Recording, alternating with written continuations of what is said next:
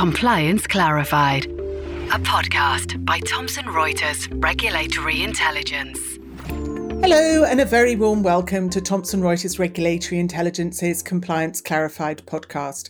My name is Susanna Hammond and I'm Senior Regulatory Intelligence Expert here at TRRI.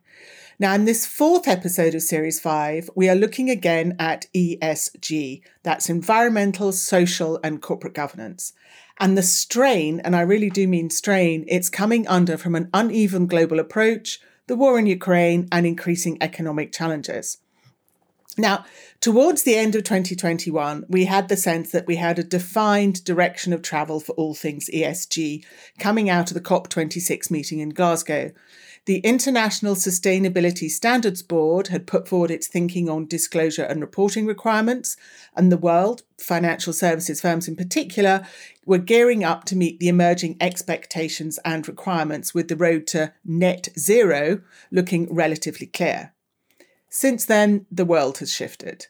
The war in Ukraine, the sanctions imposed on Russia and the associated impact on energy supplies, increasing economic and supply chain issues, together with jurisdictions taking potentially distinctly different approaches to climate risk legislation. To consider the continuing compliance challenges associated with all of this and the future of ESG, I'm delighted to say I'm joined by Lindsay Rogerson and Henry Engler. Hi, Susanna. Hi, Henry. Hello. Good to be back. Nice to be back. Thank you for joining me. So, Linz, let's start with you. What's happening coming out of the EU? They do seem to be taking something of a lead and would like to be seen to be setting the global benchmarks for all of this. So what's the EU doing and where is it going with all of this? And to what extent is it going to be extraterritorial?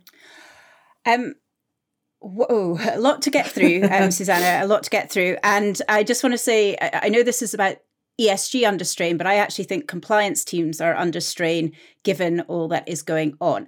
Now, before I delve into what is actually happening, I'm just going to give you a little bit of a civics lesson on how the EU legislation process works, because this, bear with me, this is actually helps to explain how it all comes together. And quick caveat, this is not me saying EU system bad, UK system good, because I happen to be in the camp along with Paul Tucker, who most recently said this week that, handing unelected officials the power to make legally binding financial services rules, as we're about to do in the UK, is not a great plan. So EU system. So in the EU system, there are three separate prongs to making all rules, including financial services law. So that is the Commission, who initially proposes the rules. Then there is the Parliament, who sort of gets into the nitty gritty, quite often changes them. And then there is something called the Council, which is made up of the finance ministries of all of the EU member states. So in the very final stage of EU legislation, before it becomes hard and fast and everyone has to get on with it, is something called the trialogue. And that's basically where these three groups lock themselves together in the room and they stay there until they bash out a compromise agreement. Why does that matter? So that matters because at the moment we don't actually have, although we have projected implementation dates for several of the so-called EU financial files, we don't actually have the final rules. So, for example, the Green Bond Standard is the European Parliament. So the Green Bond Standard, from the Green Bond Standard will flow in the current version of the text, which was produced by the European Parliament just last week. You won't be able to issue a green bond in the EU unless you have a transition plan with milestones and it's all measured and checked and everything. So that's the proposal as it currently stands. That's about to go to trialogue. I can't quite remember when that one will finish.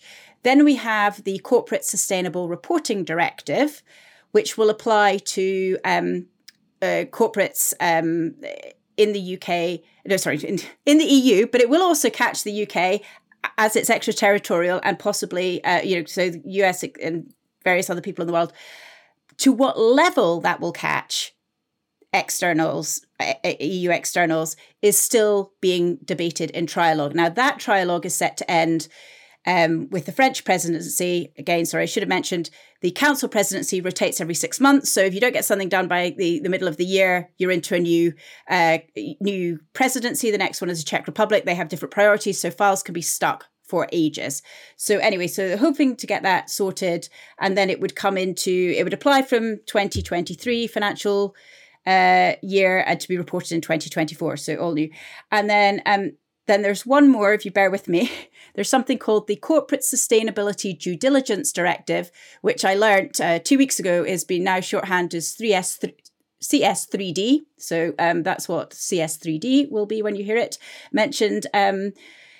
And that, again, has the potential to be, that would impact on any new loans issued. And again, there's a question over how extraterritorial that would actually be. So that's what's coming. What's already here, Susanna, as we've talked about before, is the Sustainable Financial Disclosure Regulation. And that, I know we're going to come on to talk about labelling a bit later on, but as most people know, that kind of, it wasn't intended that they would become labels, but they have become labels, 3 buckets. Article 6, Article 8, Article 9. Article 6 doesn't have to have any sustainability objectives. Article 6 can have, as Article 8 can have some, and Article 9 are the so-called taxonomy aligned products. Now, financial services firms have been working and asset managers have been working very hard in getting their existing fund products into one or other of those buckets. And it's been quite interesting when I've talked to firms, even some firms who are entirely in the clean tech, green space and wanted their products to be Article 9 and taxonomy aligned, their lawyers have actually said, hang on a minute, there's a lot of litigation, regulatory risk attached to that in the first go round where we don't know how these are going to come out. So maybe go for Article 8. And actually, as was widely predicted, Article 8 has the bulk of the funds. However, just yesterday, the Commission replied to some questions and answers, which have the form of regulatory guidance in the European structure. And I was talking to a lawyer this morning, and she thinks that actually a lot of what is currently sitting in bucket 8, so Article 8, so has some sustainability, preferences, will be moved to Article 6 because they are clamping down on what counts as Article 8. So that's something to go away and look at. That just came out yesterday, and I will put the link to it in the show notes. And thank you very much to our colleague James for finding that, because it did not come up in a Google search and it did not come up in the RSS feed either. So I've completely forgotten what you originally asked me, Susanna. I've been explaining all the nitty-gritty and I've forgotten what you asked me. No. Well, I asked you the biggest question pretty much I could think of. Where are we getting to with the EU? What are they doing and when are they doing it, and how extraterritorial it's going to be? So you've covered an awful lot of that. But I think the key issue probably for an awful lot of firms is the extraterritorial bit.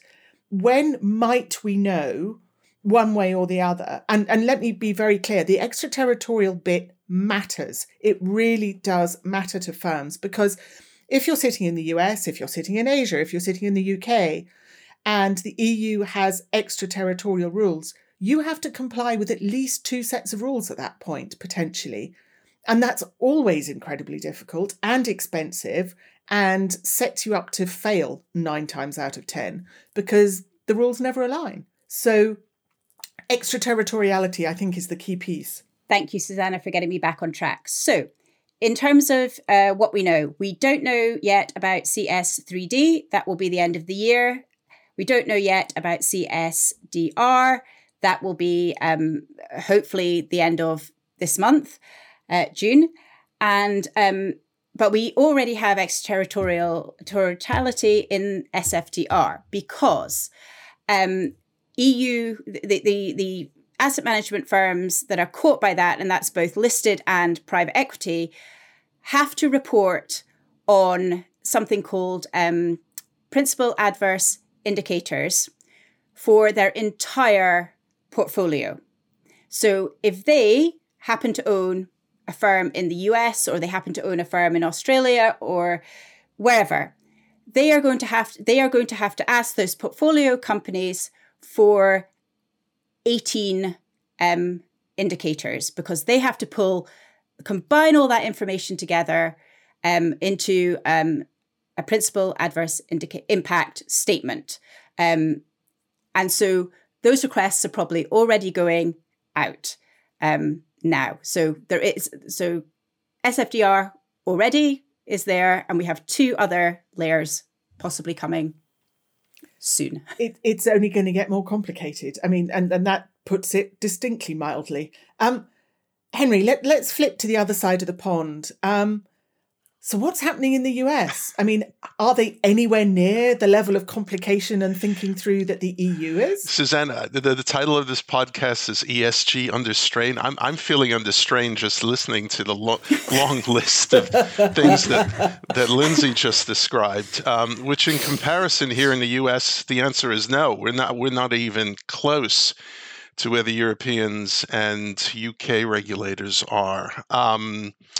But we have had one major achievement in the past couple of months on the disclosure front, and that is from the Securities and Exchange Commission.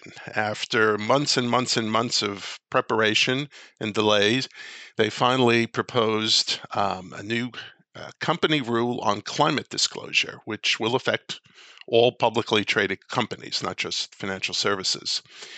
It's quite a piece of rulemaking. It's over 400 pages long. The sheer scope of what they, and breadth and depth and all of the information that's in there prompted a real pushback from many sectors of the economy, many companies to say, hey, hang on, we need more time to digest this. And so the SEC happily agreed. It's open for public comment now until June 17th. And to put it in sort of, I guess, a nutshell, or to hit some of the high points, basically, companies will need to report on Scope 1 and Scope 2 emissions, which many have that information, many are doing voluntarily. But the SEC is also asking for reporting on their Scope 3 emissions, which, as we know, is reporting on the emissions from a company's suppliers.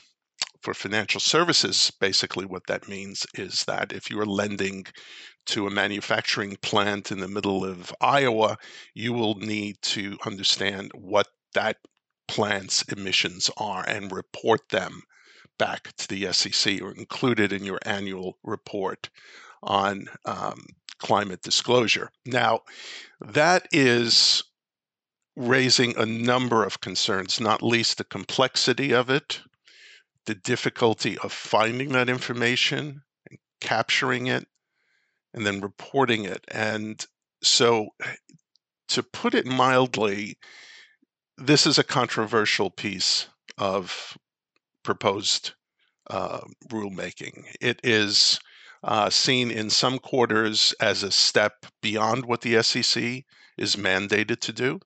Many people argue this. Lindsay referenced Paul Tucker.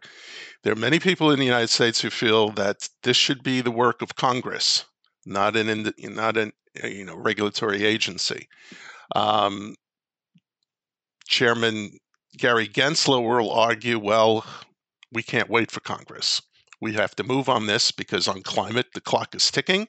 And as we know, our great U.S. Congress has difficulty agreeing on many things, not least things related to climate change. So there is an issue of whether the SEC has this authority. There's an issue of what they call materiality. The SEC has proposed these rules in terms of investor protection and investor education, because of the trillions of dollars that are being invested in the United States and around the world on climate-related products and investments. There has been a clamoring from investors to gain greater access and insight into what companies are actually doing, not just what they say they are doing. And we'll talk more about that in a little while. But so that's the big news. I think going forward, after the comment period is over, obviously the SEC will digest the hundreds and hundreds of comments that they've received and possibly make some changes to what they've proposed. And again, I think the Scope 3 element will probably be the one that will be the most in focus. How long then the SEC takes until it proposes a final rule, not sure. Certainly at least a couple months, maybe longer. So I think we're probably looking at the end of summer at the earliest until we see a final rule proposed. And then there's just one thread out there that I'll just mention. There have been, because of the controversial nature of this proposal, there have been people who say they may challenge the proposal in the courts. The U.S. Chamber of Commerce, the biggest lobbying group in the United States, basically hinted at that in its initial reaction when the rule was announced. There are others as well who have raised that prospect. So if we do get a court challenge to this, how long will this be further bogged down? Don't know. But even, let's say, if everything goes smoothly, and we do get a final rule late summer, early fall, and it goes ahead, the SEC has given companies basically more than a year to year and a half to comply with this. And so we really won't see any real new information emerging, for a while. And I think rightfully so. I mean, because of the complex nature of this, I think it's only fair that the SEC allows companies to prepare, especially smaller companies, right? So ones who have not done a lot in terms of, addressing their climate, their carbon footprint, and needing to get up to speed and how to do that. The bigger boys, bigger firms, they have been disclosing this type of information for a while under the voluntary rules of the SEC, but to get hundreds and thousands of companies to get up to speed on this is going to take some time. So that's really been the biggest development, Susanna. And I mean, there are a few other things which we can discuss a little bit later, but it's been the number one development. Thank you. Yes. And I would, I think there's several things in there. I mean, if you get court challenges, it could last forever almost. I mean, the US legal system is terrific, but there is a lot of processes to go through and if buts and maybes. The one a bit I want to just pick up on also is we saw the first, if you like, ESG fine coming out of the SEC just recently. And BNY Mellon were the unfortunate recipients of that. Could you just touch on that and two things, I suppose. One is the fine itself and what that was. But given we have this potentially long delay on rulemaking in the US on this, are we in danger of, if you like, rulemaking or supervision by enforcement potentially if we're already seeing fines? Yes. The BNY Mellon investment advisor part of the institution was fined, as you say, by the SEC earlier this week. It was a small fine. It was only $1.5 million, but I don't think that's the point. I think the point is that what they found was that in the fund's marketing of ESG type investments, that not all of those products went under a sufficient review of whether or not they indeed had the types of investments that we would call sustainable and ESG related. This is the issue of greenwashing, right? Companies promoting themselves as being good corporate green ESG citizens, selling lots of products, labeling lots of products. I mean, this is specifically in the financial industry, as green and sustainable. And when you take a closer look, you look under the hood, you'll find that many of them are not really measuring up, that there are not a sufficiently high percentage of actual green type of investments in those funds. And so what coming right on the heels of the fine, the BNY Mellon fine, the SEC this week issued a new proposal specifically regarding the labeling of ESG fund products, and proposing that the funds themselves have to now demonstrate that they must invest at least 80% of their assets that are in line with the names and the policies of these funds. So this is a new piece of regulation that was just proposed. It's specifically focused on addressing potential greenwashing, and it is also open to a comment period for 60 days. So we'll see where that goes. I think in terms of this proposal, it's been relatively positively embraced by the industry. Yeah, I think you raise a very good point, Susanna. Lacking actual regulation, will the SEC try to use the enforcement process to ensure that companies are abiding by what they feel are the types of activities that they're promoting, or ensuring that these funds are what they say they are. It's a slippery slope. I don't know how this all going to play out, but as you say, it could be a long time until we get regulation on the books. And so what happens between now and then is that we could see a lot more of these types of enforcement actions. I mean, the SEC has created its own little ESG enforcement group internally, designed to go after companies and to expose any sort of potential, could be fraud or misleading, let's say, types of activities that pull investors in. So, yeah, we shall see.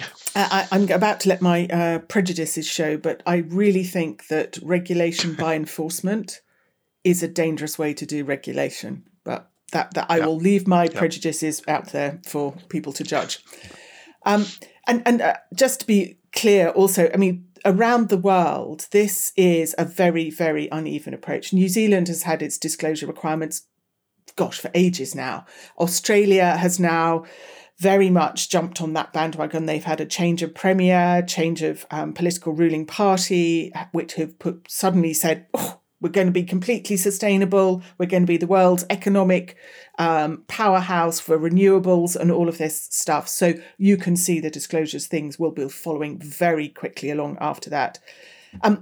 Linz, we've touched on principal adverse impact statements, but given all of this, what in practice should poor beleaguered financial services firms actually be doing about all of this now?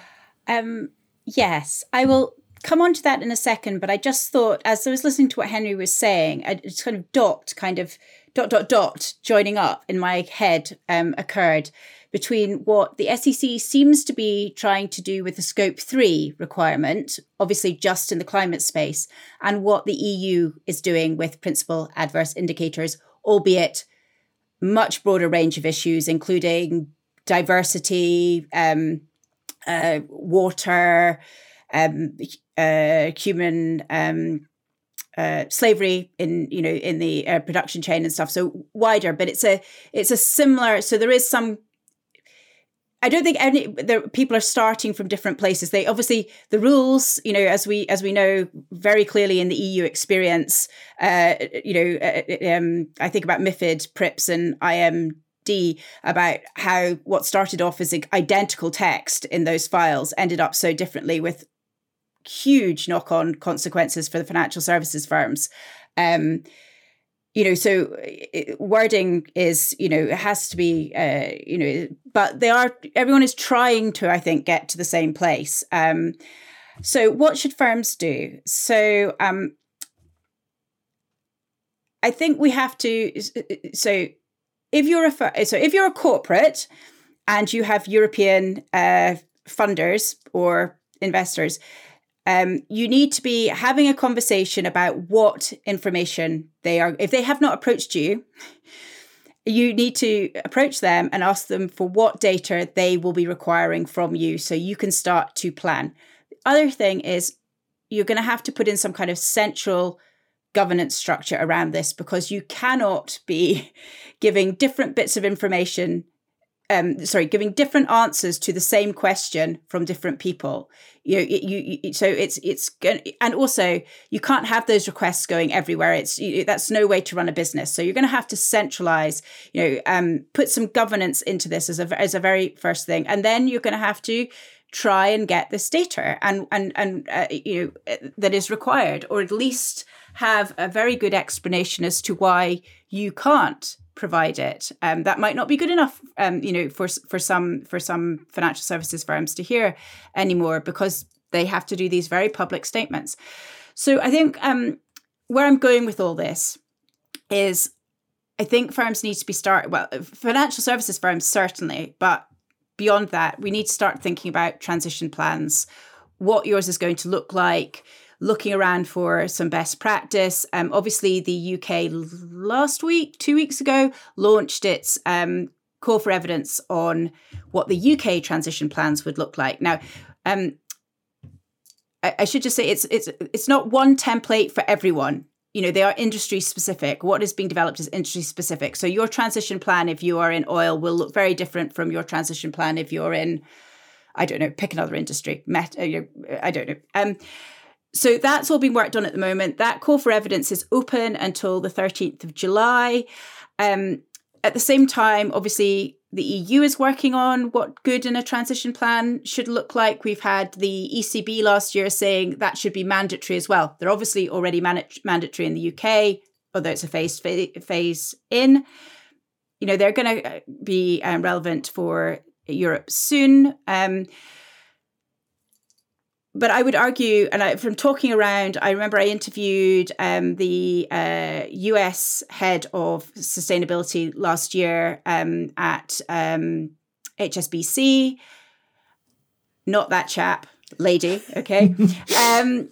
And she was saying that already they are working. They have had an education program with all of their lending teams about what they need to be looking for in terms of a transition plan and stuff. So it's filtering there. And similarly, I've heard that I've been told by consultants that the same questions are now being asked by private equity firms, wherever they're hunting for potential investee companies, that they are having, because they're thinking 5 year down the line to an exit plan. So they're also looking for transition plans. So, and your transition plan, the reason I'm mentioning this is it's a framework for getting all of those data points for how you will hit 2050, but also milestones in between. And I'm just going to throw in here my usual thing that also, while we've been talking regulation, there is also a lot of voluntary commitments having been made by the very large financial services firms. They are signatories to the Race for Zero, the UN Banking Alliance for Net Zero, the Asset Owners Alliance for Net Zero, the Asset Managers Alliance for Net Zero. You name it. With the exception of the Chinese GSIBs, everyone else has signed up to this more or less. BlackRock, Vanguard, they are signed up to these. So those firms have to set out how they are going to make it to net zero by 2050. And then to bring it back to Henry's point about, the SEC, looking at what firms are saying, there's been a lot of criticism that some of the firms that are signed up to these UN agreements and, stood up and took the applause at COP26 have yet to actually produce any detail. And Stephen Majeur of the Dutch Central Bank said recently, that, banks need to be a lot more transparent about how they're going to get there. You can't just have these.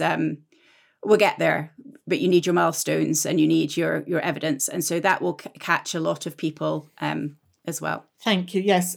Sorry, Henry, go on. Just a quick observation, just on the banks and the difference, between what's happening in your world and over here. We have had nothing from the bank regulators so far on climate reporting. They're all working on it. The Federal Reserve has said, they're working with banks to understand what their transition plans are. The OCC has said they're going to provide some guidance probably towards the end of this year, but that's been it.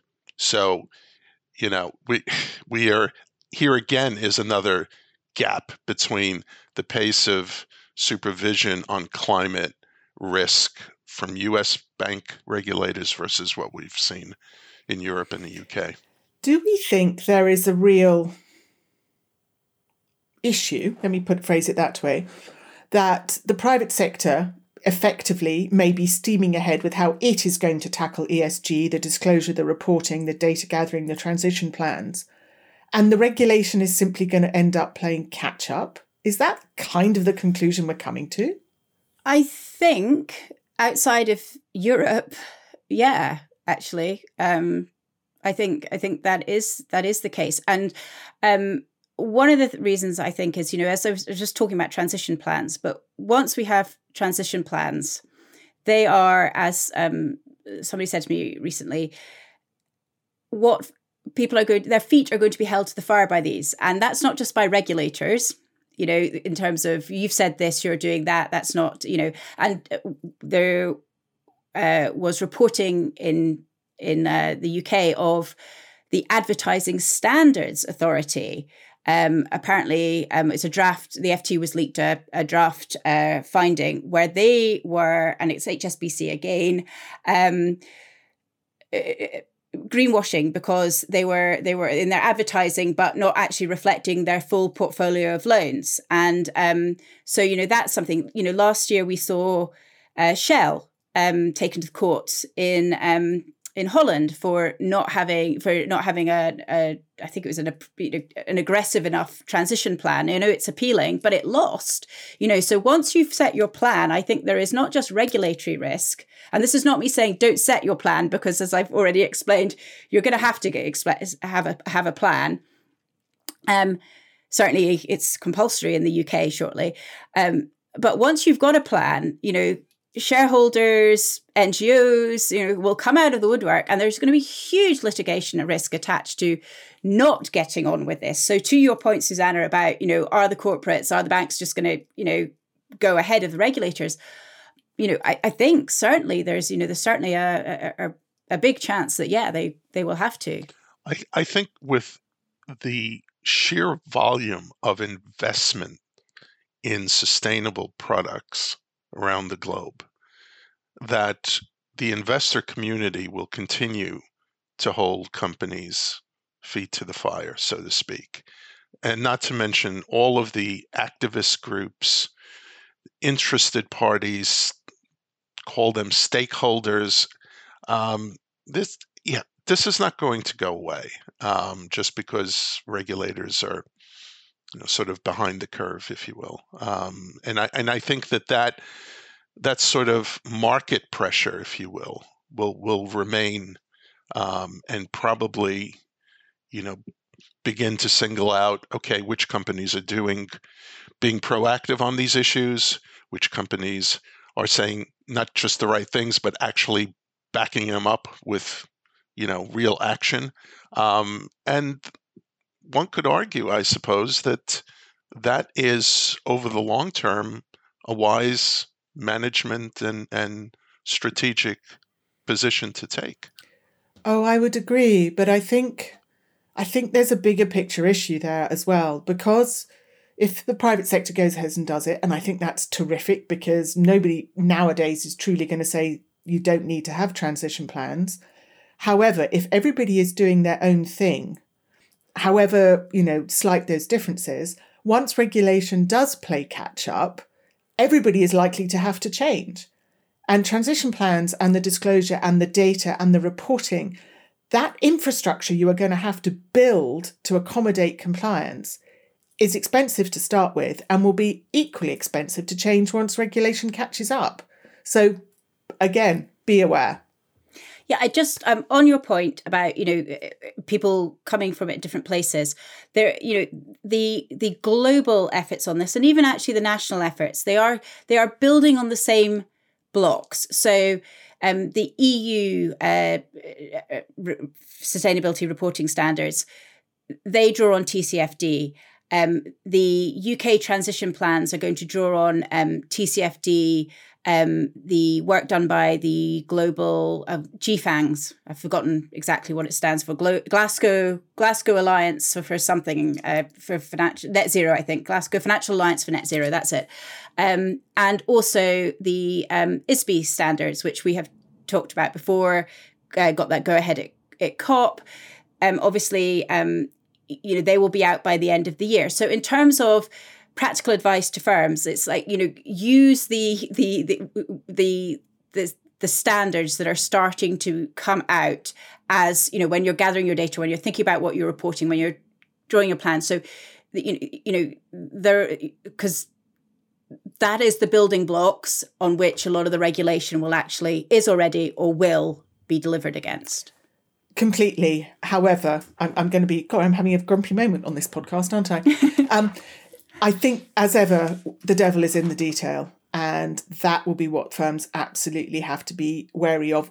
Build your systems with sufficient inherent flexibility that when the regulations do come out, in whatever jurisdiction you happen to be operating, changing the systems when regulation finally plays catch up isn't going to be overly expensive. It will be expensive, but if you can make it so it's not overly expensive, you're probably doing a really good thing.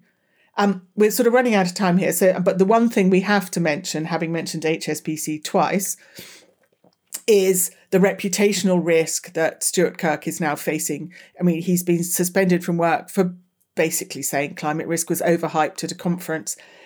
I would, in all of the caution we are expressing in this, given the politics, given the media focus on all of this, do not underestimate the reputational risk for both firms and individuals associated with anything to do with ESG.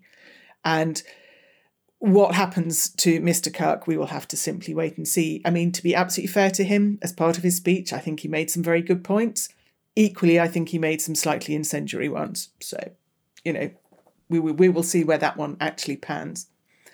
We really are running out of time. So, takeaways from compliance officers. I mean, the one bit I would very much pick up on is the need for data governance in all of this. Linz has mentioned it, Henry has mentioned it, but you absolutely have to build a robust, but also, as I've said, flexible infrastructure around your data governance capacity and capability.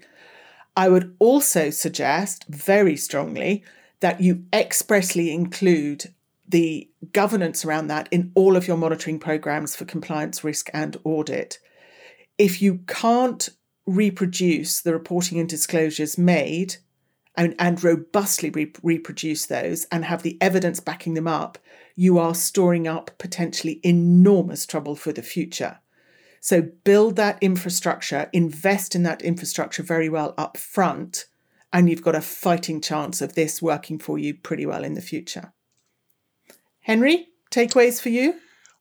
Totally agreed on the governance point, Susanna. As we've discussed before, you will not get the E and S right if you don't get the G right, and that needs to come from the top of the organization on down. You need accountability at the board level. You need people in charge of these issues who are responsible for ensuring that you have the systems in place and, the methods to capture data and so on. And so if you don't have the governance, then you're going to fail at this.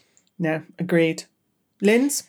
Just two very quick ones for me. As I mentioned earlier on, the Commission put out some a Q&A yesterday, which I would recommend any fund management, asset management firm who has already categorized their products under SFDR has a look at, because there is much more granular expectations than originally are in that document. And the other thing is just be clear about what information you are going to be requesting from, under SFDR, if your personal impacts, adverse impact statements. Be clear about what information it is that you are going to be gathering from those firms, and make sure you get those data requests out, because firms cannot manufacture the information overnight. They will need time to get that information themselves. And so, save yourself a lot of strain down the road and get those requests in early. Brilliant. Thank you both very much indeed. I think that was a fascinating conversation. And thank you for listening to this episode of Compliance Clarified. As ever, do hope you found it both interesting and useful. There are going to be a lot of links in the episode notes, so please do have a good look through those. And also, as ever, I'll include the link for further information on Thomson Reuters Regulatory Intelligence itself. And please do take the time to review the podcast and let us know for any future suggestions for topics. Thanks for listening. Compliance Clarified, a podcast by Thomson Reuters Regulatory Intelligence.